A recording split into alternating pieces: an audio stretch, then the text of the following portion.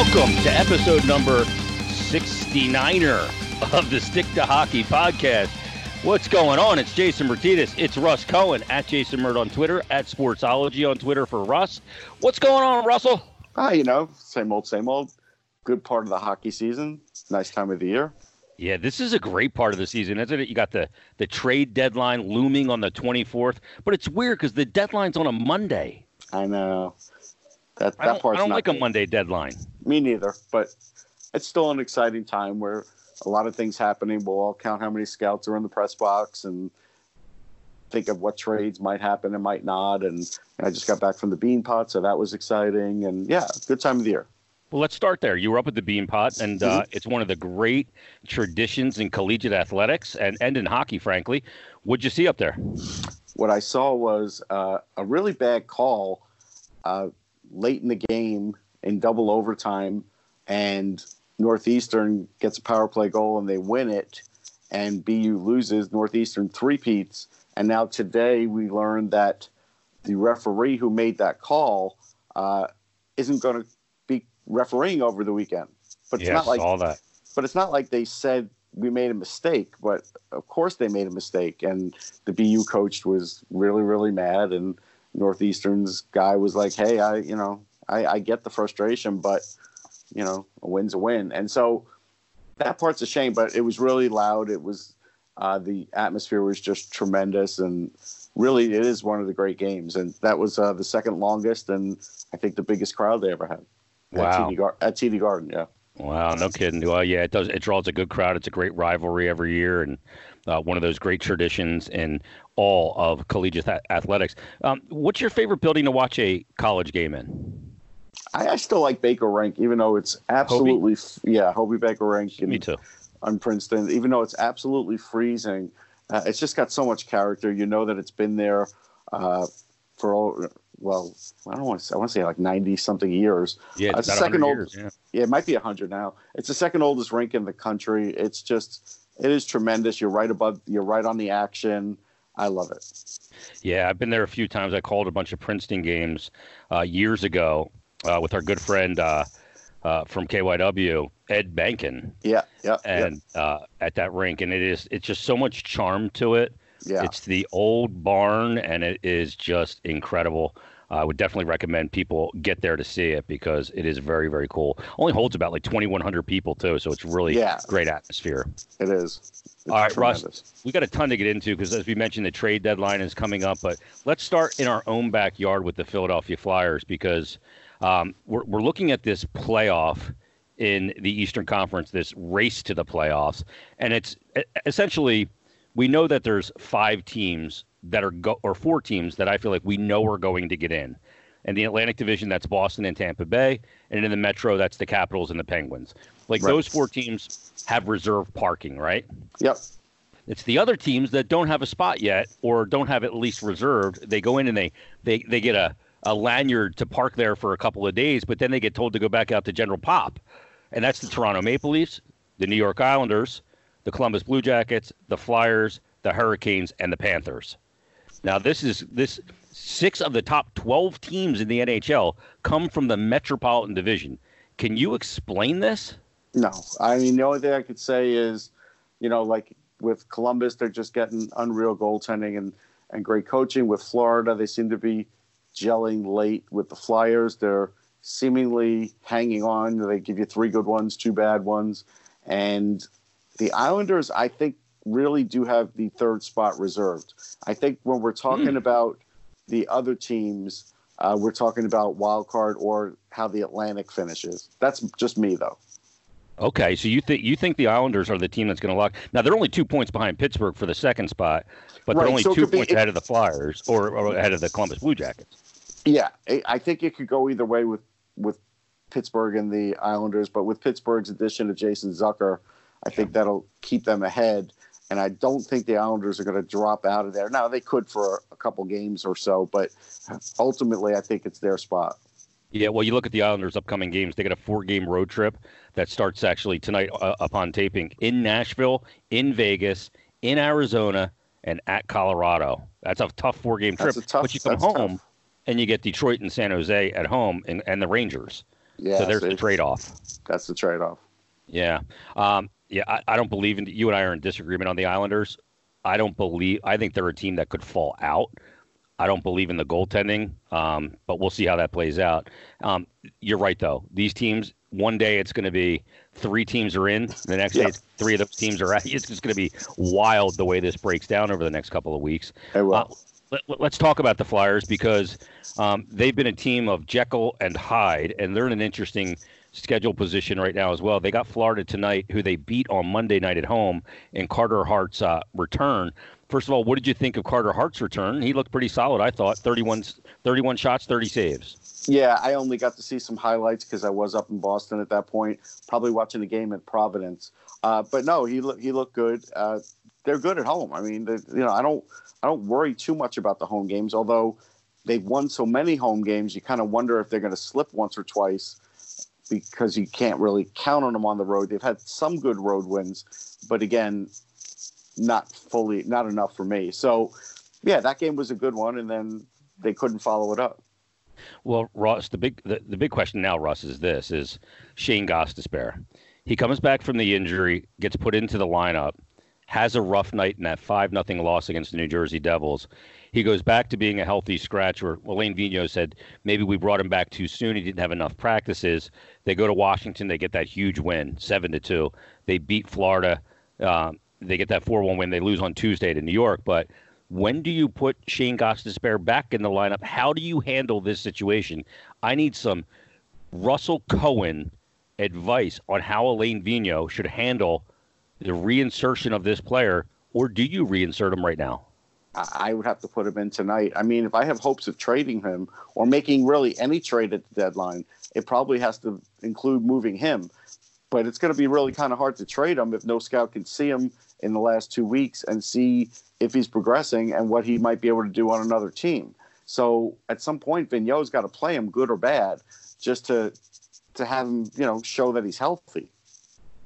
Well, I mean, but he's also in a situation where he's got to field the best team out there because he's in a tooth and nail race for a playoff. Okay, so does he make them a better team, or is that taking a little risk?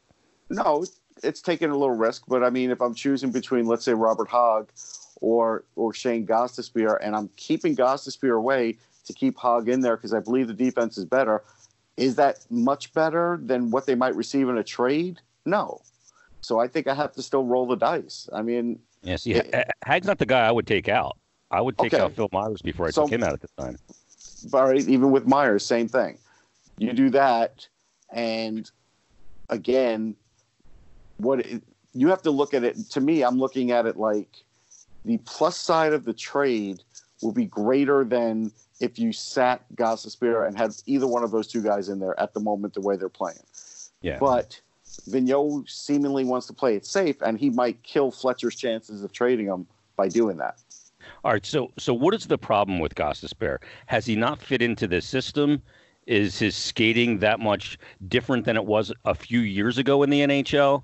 Is it the lack of ability to win board battles? What is it about his game that's not working right now? I mean, the skating seems fine, and the shot is there. It's just not always accurate. But the shot's there, the skating's there. The decision-making's iffy because he's still lacking confidence. And I don't know what it's going to take to fully bring his confidence back. Has he lost confidence because he hasn't fit in the system? Yeah, I think that's fair to say that there's something to that. Has he really found a partner this year that's worked out in this system? Not really. And I don't think that's necessarily on the team, but I'm just saying that's just a fact. He just hasn't really gelled with anybody. I don't think he's instantly gotten horrible overnight. I just think if he had 2 or 3 good games in a row, you might start seeing him again. But to have 2 or 3 good games in a row, you actually have to play 2 or 3 in a row. Yeah, and then you have to take advantage of that opportunity. It's interesting because Chuck Fletcher in the offseason did go out and make a couple of additions defensively and changes with the Gudas trade for Niskanen. That was, and you knew the intention of that was to pair him with Provorov and really help your number one D-man, and it has. And then the addition of Braun, but you're right, there's not really a dance partner for Shane Gostisbehere. No. And again, that's not Gostisbehere's fault, but it is what it is. You have to deal with it. You have to make the best of it. I mean, just at some point, you do have to make the best of it. And that's the fluid part of the Flyers defense, I would say, because again, in that game against the Islanders, that first period, they gave up multiple 2-on-1s. Now, if people want to pin it on Elliott and say, well, you should have stopped the second one. Yeah, that's all well and good, but any 2-on-1, you're at a disadvantage as the goalie. You just are. I said this on Flyers Daily, Russ. I said a goalie would rather face a from the red line in breakaway than a 2-on-1 with a forward back as the defender. Yes, no question about it, because then it becomes really unpredictable. And when there's a forward back there, then the goalie doesn't even know what the tendency is going to be for that forward, where the defenseman, he's pretty sure because he knows those guys really well. Exactly. And the other thing is, on breakaways or shootouts, the goalie stops at 83% of the time. On a 2-on-1, and especially with a forward back there, I bet you the rate of goals on those is probably around 65%. I bet you that's about right. Yeah. And so they cast both of those, but how many times have we seen 2-on-1s this year, home and away? Too many times. Yeah, that was a dual activation by both Sanheim and Myers, leaving Scott Lawton back there. And look, it's not on Lawton. That's not what he does. That's not his game. But he's got to either take away the pass completely or take away the shot. He did neither. And when they try and do both, Elliott winds up looking bad in his net. And a lot of people did. They wanted to blame Elliott. Well, they did. He was overplaying it on the right side. Well, he did, because he had to overplay the shot, because if he doesn't, he's coming off that post, and it's an easy short side goal. He had no other option. Yeah, no other option. I totally agree. That was not on the goaltender. How about the shot that took the lead for the Islanders? The Pulock shot, the blast. I mean, an absolute bomb from the point, just inside the crossbar in the post. Does he have to make that save? I don't know if he has to make that save, but I think you could have predicted that the way it was setting up, he was going to take that shot. And I don't know, just when you just tied the game, it seemed like the Flyers D was kind of loose on that, didn't it? Well, they didn't give him a good shift. They sunk everybody down low, and they got the puck high to Pulock, who walked in and just let an absolute clapper go. And he's got a 100-mile-an-hour one, so it's like, what are you doing? You just literally just got the game tied. Did they think? And this is a worry, and this is again, did the collective thoughts of the guys on the ice, were they kind of thinking towards overtime? Yeah, we got it tied. We're good to go. Right. You got to put that next shift's got to be a good one. And the problem is, and a lot of people criticize Alain Vigneault for who he had on the ice. I didn't criticize him for who he had up front on the ice, because the guys he preferred to have out there were just out for 2 minutes to tie the game. Right. I didn't love the D pairing though. No, who was it again? Because I'm trying to remember. Well, it was Sanheim and Myers. That's right. Yeah, and that's not your lockdown pairing for late in the game. No, and I mean, you obviously wanted to have Provorov and Niskanen, but they were out there as well. Right. But that's the way. And look, if a guy like Pulock takes that shot from there and his accuracy is pinpoint like it was on that shot, not many goalies are going to stop that. You just can't. But Elliott's got to come out as far as he can there to make himself as big as possible to hope it hits him, because nobody's got the reaction time to stop a 100-mile-an-hour bomb like that. You just don't. And it's another one of those killers, because you lost to somebody you're chasing. It's in your division, and it sets them back again with the row, which definitely could come into play at some point. Yeah, the thing about it too is, if you would have won that game, you're a point ahead of the Islanders. Now you're 3 points back. That's the. You may not have lost a spot in the standings because you're still a wild card team, because Carolina didn't win that night, and it worked out that way. But overall, you got to come away with that with at least a point. And I've done so much complaining about the 3-point games of late. I'm not going to do it again. I know. I just can't stop. It's to me, it's single-handedly killing the last 8 minutes of games. I'm not going to answer it, because otherwise you'll continue. Yeah, well, good point. Good job. Let's talk about the Zucker trade. I think that Bill Guerin did what he had to do and did really well here, because if you go back to the summer, Zucker's name was out there. Everybody knows the Minnesota Wild were trying to trade him for Phil Kessel. Had to be an uncomfortable situation all year. Bill Guerin, though, I thought they got a really nice return, and what everybody knew he had to do, and he traded with his mentor, Jimmy Rutherford. Yeah, and they're tight, and he was in the Penguins organization.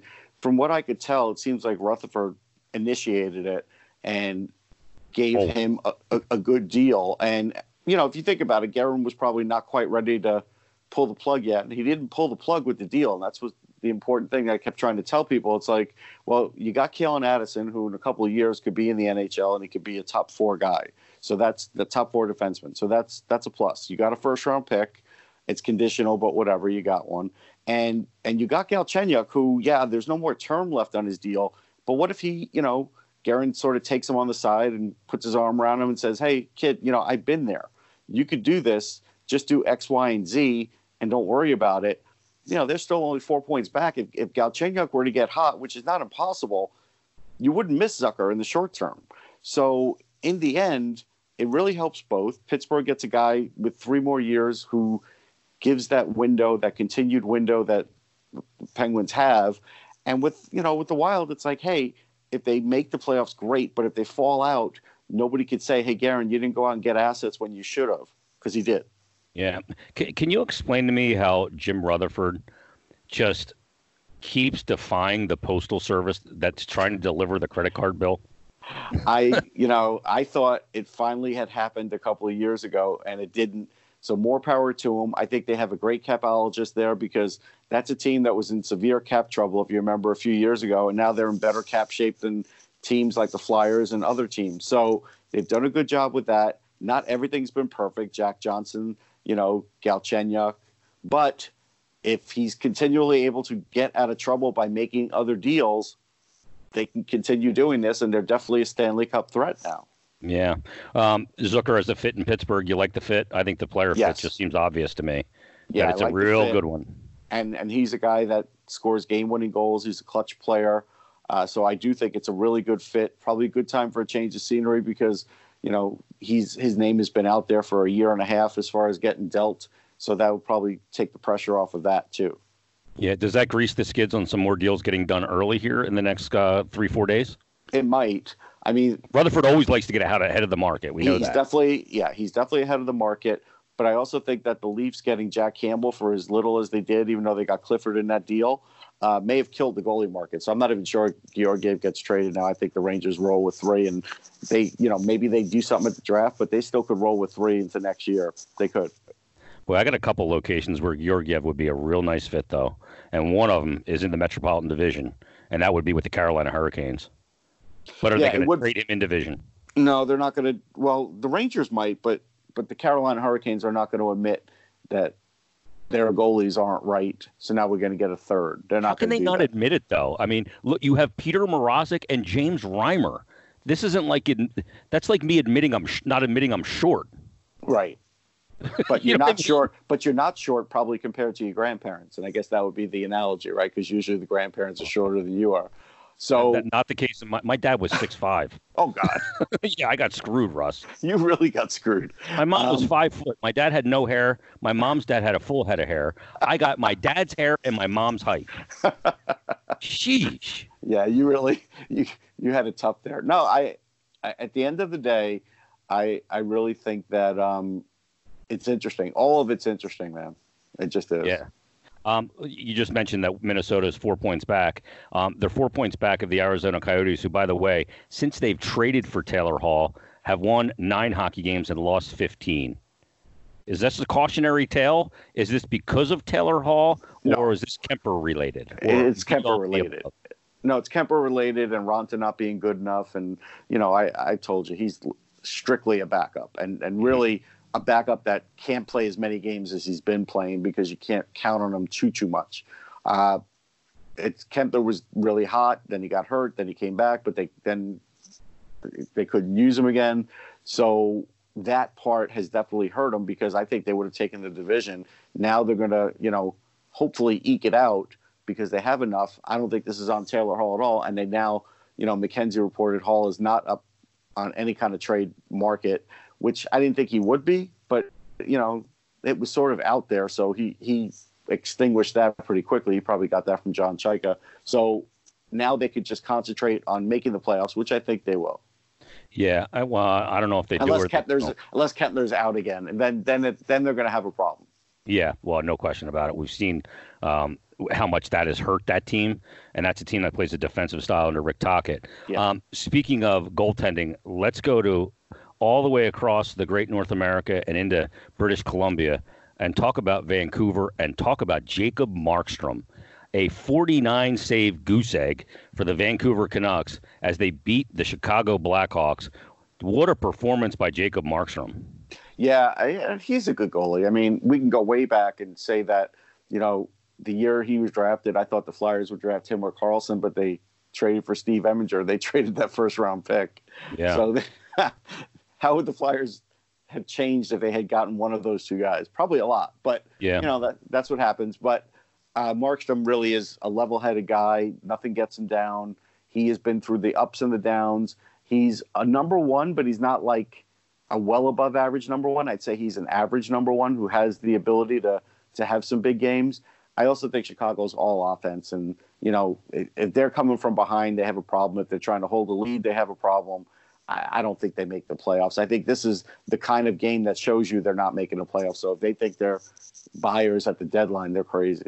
Yeah, I agree with you on that exactly. But the point about Markstrom is he's been this under the radar guy. He has. Because he's been playing in Vancouver. But, in 17-18, he played 60 games, started 57 at a .912 save percentage and a .271 GAA on a not very good team. Last year, he played 60 again, had a .912 save percentage and a .277. Now this year, he's already played in 44, got a .274 goals against, but a .918 save percentage and 2 shutouts. He's really changing the fortunes of that team, and that team right there, obviously with the Sedin's retirement. So Markstrom, Russ, with that .918 save percentage, he's got his team sitting at the top of the division in the Pacific. Is Vancouver a team that people in the Western Conference are going, I really don't want to see them in the playoffs? They don't. I mean, the way Quinn Hughes is playing, the way that Markstrom's playing, they have Demko as a backup. They move the puck really well. Travis Green is a really top coach. Like, this is a team that's got a lot of things going right. Like you mentioned, the Sedins, they had all their captains there yesterday, and I'm sure Bobby Lou is very happy with the way Markstrom's playing. I know people who cover out of Vancouver, and, they didn't think they'd be in this position. I thought they'd be like a bubble team, but I didn't think they'd make the playoffs, push come to shove. But a lot of things have gone on time for them. Virtanen's doing well. So they're going to be buyers, and they have cap room, and, good for them. I think, this organization desperately needs that. And the Aquilini brothers got killed in the offseason when people were saying, well, we don't think they're a playoff team, but they think they are. Well, they got lucky here. Yeah, and to me, and we have a good amount of listeners that download the podcast in Vancouver. So hello, Vancouver. We love you out there. Keep listening. Thanks. I'm very happy about it. And don't hold 1994 against me. Well, that's Kirk McLean. Come on. Yeah. One of my favorite teams who later became a Ranger. I had to actually interview him and ask him all about the 94 stuff all over again, because in the 2000s he became a Ranger. Well, I'm sure he was thrilled to do it after the Rangers won the Cup in 94. And Borey was on the team then too. He came trotting through right around that same time, and he had to answer all those questions. It was funny. Real quick on the Sedins. Yes. Dual Hall of Famers? Yes. It's going to take a few years? Yeah, it'll take a few years just because that's, first ballot, they're in. I don't think there's any question. Put them both in together. It makes sense. That's the way it should be done. Yeah, I agree. Talk about classy players. Yeah. And guys that, look, they endured a decent amount of hate out there because of where they're from, which is odd in this day and age to think about. Yes. And the stigma, but both of those players as classy as they come. And I love hearing Brian Burke talk about the acquisition and the ability to draft them. He takes none of the credit. I just love Brian Burke. He's so good for the game. No, he is good for the game. And, BX sort of cracked everybody up during the ceremony. I wasn't going to watch the whole thing. I mean, but I did see a replay, some of it. And it was funny because I think he said Henrik has a candy addiction. I kind of laughed at that because I always take pictures with Swedish Fish. So I was like, you know what? That's pretty funny. So he had some funny stuff. One thing you and Henrik have in common. Yes. Well, no, actually, but Bieksa named a different kind of candy, like the Swedish something. I have no idea what he was even talking about. How does he not like Swedish Fish as a Swede? I know. Jeez. That's the weird thing. I know thing. that Lundqvist eats those before every game, I'm sure. No, I'm sure he doesn't. I've spoken to Swedes about it, and they like it, but they swear it's different where they are. Oh, yeah. It's like the mixture is different. Yeah. It's like a Philly cheesesteak in Kansas. Yeah. Tastes like roadkill. Yeah, exactly. So we'll see if Vancouver can make some noise in the Western Conference playoffs. They're certainly a team that is really intriguing, and at some point, probably in about 3 years, this is going to be it's going to be the NHL, but it's going to be the National Hughes League. Yes, boy, it really will be. Two kids can skate so well. It's so watching Quinn Hughes play the sport of hockey is beautiful. Frankly. Yeah, I mean, I look forward to the day where the Hughes brothers meet in the Stanley Cup. I think it'll happen one day. Yeah, you're right. It absolutely could. Russ, let me ask you about the situation that happened in Anaheim the other night with St. Louis and the Anaheim Ducks and Jay Bouwmeester collapsing on the bench, apparently of cardiac arrest. And just a tip of the cap to the entire medical staffs of both teams, trainers, acting very quickly and not panicking and calm, and probably saving Jay Bouwmeester's life. Yeah, certainly seems that way. I know it's been downplayed a little bit because they said it was like a slight cardiac whatever, but then you do read that, it does seem like he had a heart attack of sorts, and, he's doing better now, and I don't expect to see him on the ice quickly at all. But, when I saw it happening, the first thing that ran through my mind was, well, it's a good thing that this is the NHL and they have defibrillators everywhere, because that's a really big deal where, I still think of Alexei Cherepanov, right? I mean, that's, that situation was sad. And I'm not even sure the KHL all have defibrillators now. Like we never hear about it. So, but it's good that the NHL does. And it shows that, everybody acted quickly. I think it was Peter Angelo that waved him over quickly. You saw the video. It was scary. I wasn't watching the game live. I'm glad Jay's okay. But I imagine they're still running more tests on him. And so, I wouldn't rush him back. I imagine they're going to probably put a heart monitor on him when he's in practice for a while. Can he come back and play this year? I mean, it's possible. I mean, somebody used the Bernie Sanders analogy and said, well, he's back on the campaign trail and, he got an artery cleared out. I don't even think he's, Bouwmeester may not even have to have that happen, but I think they want to be really sure of what caused it first. Yeah. And that's the part that you don't ever know, right? And so once they know that, then I think they'll have it under control. I think there's a chance he'll play again this year. I do. Yeah, definitely a scary situation that goes well beyond the game. And they postponed the game, and that was the right decision. It absolutely was. I don't know how you ask players from Anaheim and St. Louis Blues when their teammate and their brother, goes down like that in such a scary way. I mean, I finish a hockey game with 2.5 periods left. Yes. I think the time that the only Major League Baseball player to ever die in the field died, I think they finished that game. Oh, my goodness. I think they did.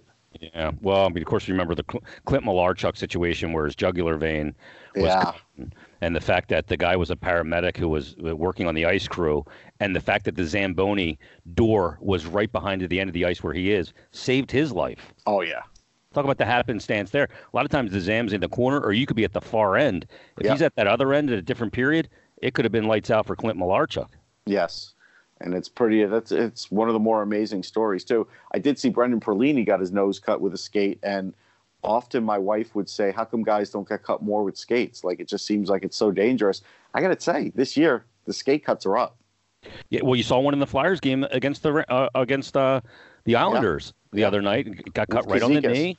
Yeah, Casey Cizikas did, and he's out for like 4 to 6. Yeah, and when these guys get cut, like the guys – their skate blades are so sharp now. It's unbelievable. I mean, they get them done in between every period, so they never dull. And I'm cringing. Guys are getting cut at like 3/8. Yeah. Yeah, I'm cringing to think about it. If people want to look online and see the picture of Brendan Perlini, man, it's scary. I mean, these guys, to them, it's like they'll laugh it off and they'll have the battle scars. But me, I'd be petrified. Yeah, no question about it. Well, it's going to be an interesting week in hockey, Russ, as we get closer and closer to the deadline. We'll see who decides to be active, who decides to be passive, and we'll ultimately find out if any of these additions, as I've long argued, if they will have any true effect on who hoists Lord Stanley's Cup. Well, one of them already has. Jack Campbell has. He's already won 3 games, and he's already... Well, they waived Hutchinson, too, yeah. Yeah, and they waived Hutchinson, so... It'll only take like two 2 more starts for him to have more points than Hutchinson did in the last month. Yeah. So that'll matter. Well, imagine if Toronto doesn't make the playoffs. Oof. Boy, That oh boy, disaster. is that fan base going to have a meltdown. Oh, yeah. It'll be disastrous. And that is a deserved meltdown from a fan base that spent so much money up front and has ignored the back end, at least until now. All right, Russ, that's going to put a wrap on episode 69. Some of your best work as always. Everybody, enjoy your hockey, and we'll talk to you next time on the Stick to Hockey podcast. Can you hear me? Hear me screaming.